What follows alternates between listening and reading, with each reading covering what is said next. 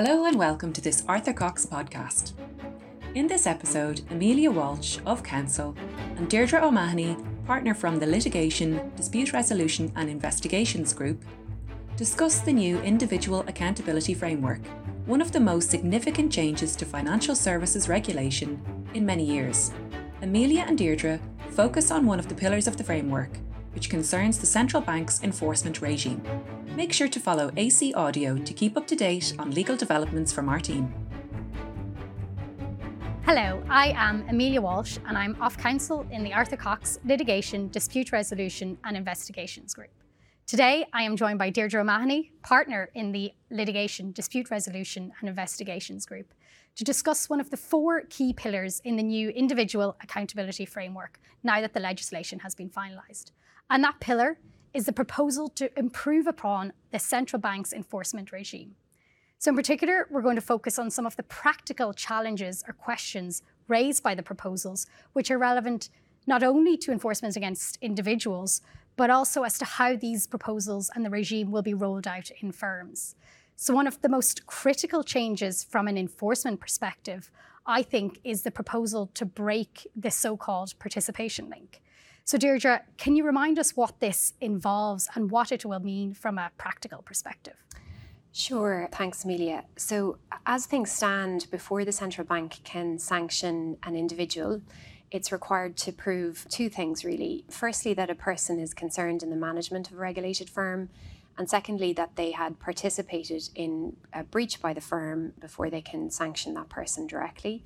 There are two key changes envisaged on this front. Firstly, the removal of the concept of a person concerned in the management of a regulated firm. And secondly, the breaking of the so-called participation link, meaning essentially that where failures occur, where misconduct occurs, the central bank can investigate and enforce against individuals performing CF, PCF roles directly and in parallel with firms. And from a practical perspective, really interesting to see how that plays out, including, for example, how individual investigations might inform investigations against firms or even change the course of an investigation against a firm through admissions made, for example, and through evidence gathered. And also whether there's an uptick in investigations against individuals and the types of issues that might come up in that context. And I know that's something we'll come back to later on. Thanks a million, Deirdre. So what can the central bank investigate individuals for under the new regime? So the legislation provides that individuals can be investigated and enforced against probably two key areas to call out. One is breach of the new conduct rules, and there's a whole suite of new conduct rules being introduced both for individuals and for firms. And then for individuals with inherent or allocated responsibility for an aspect of a firm's affairs, breach of the new duty of responsibility. And that new duty of responsibility is essentially the duty to take any steps that are reasonable to take to avoid a contravention by the firm within that person's sphere of responsibility. So it's not an unlimited responsibility. A central focus of any investigation around that duty of responsibility will be reasonableness and what steps have been taken by the individual at the relevant time. And stepping back from enforcement, it's obviously very important for firms and individuals to look at that from a compliance perspective or through a compliance lens.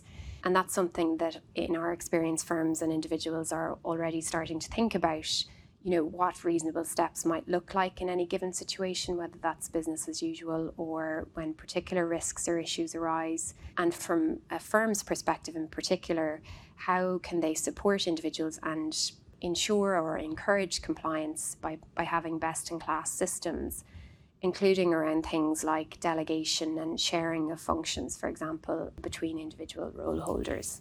Right. So another question which strikes me is whether the central bank will be able to investigate individuals for past breaches under the new regime. Yeah, it's a really good question because obviously the central bank's enforcement capabilities are being expanded. And our expectation is that, in principle, the central bank won't view their investigation powers and their enforcement powers as retrospective in terms of the expanded reach of the new regime. But there is a significant caveat to that, and it will be interesting to see central bank's commentary around that in the consultation period. And that is where the central bank might view the breaches or the conduct as continuing in some way, or where it involves some kind of systems and control breach, which by its very nature involves something that continues until it's fixed. So I think it's conceivable that the central bank might actually seek to investigate individuals under the new regime in respect of past events or decisions that an individual might view as being in the past, where the view is formed, for example, that either the conduct continued or it involves some kind of systems and controls failure. Brilliant. Thanks, Deirdre. So I guess to move on to another proposal which is generating quite a bit of discussion, and that's the proposal regarding the creation of a safe harbour for legally privileged materials. So how is that supposed to work, and what are the pitfalls? And I suppose the question is, how safe is that safe harbour going to be? Yeah, really good question again. So I think time will tell in terms of how safe harbour is, in terms of how it's expected to work. In summary, it's a mechanism that allows for the voluntary submission of privileged legal material to the central bank without that disclosure amounting to a waiver of privilege vis-a-vis third parties. Important to call out that in practice this happens already, so firms have and do enter into limited waiver agreements with the central bank. So the change under the new regime is that this is being put essentially on a statutory footing. So it will be interesting to see if more firms and indeed individuals avail of that mechanism to disclose privileged material to the central bank. And finally, well, what are your views, Deirdre, in terms of whether the floodgates are going to open from an enforcement perspective once that new regime is in place? And secondly, I guess, what can and should firms be doing now in preparation? Another question, I think, the answer to which is time will tell. But we have, thought about this and we've looked at the UK experience. And I think the expectation is that the floodgates aren't going to open necessarily. And the central bank will continue to focus on the more serious and egregious breaches. And I think the two key reasons for that are, one, it didn't happen in the UK. So the UK experience would tell us that the regulator will continue to focus on the most serious breaches by an individual. And two, all of the central bank commentary has been focused more on carrot than stick, it would seem, and it wanting to encourage good behaviour and not just focus on stopping bad behaviour.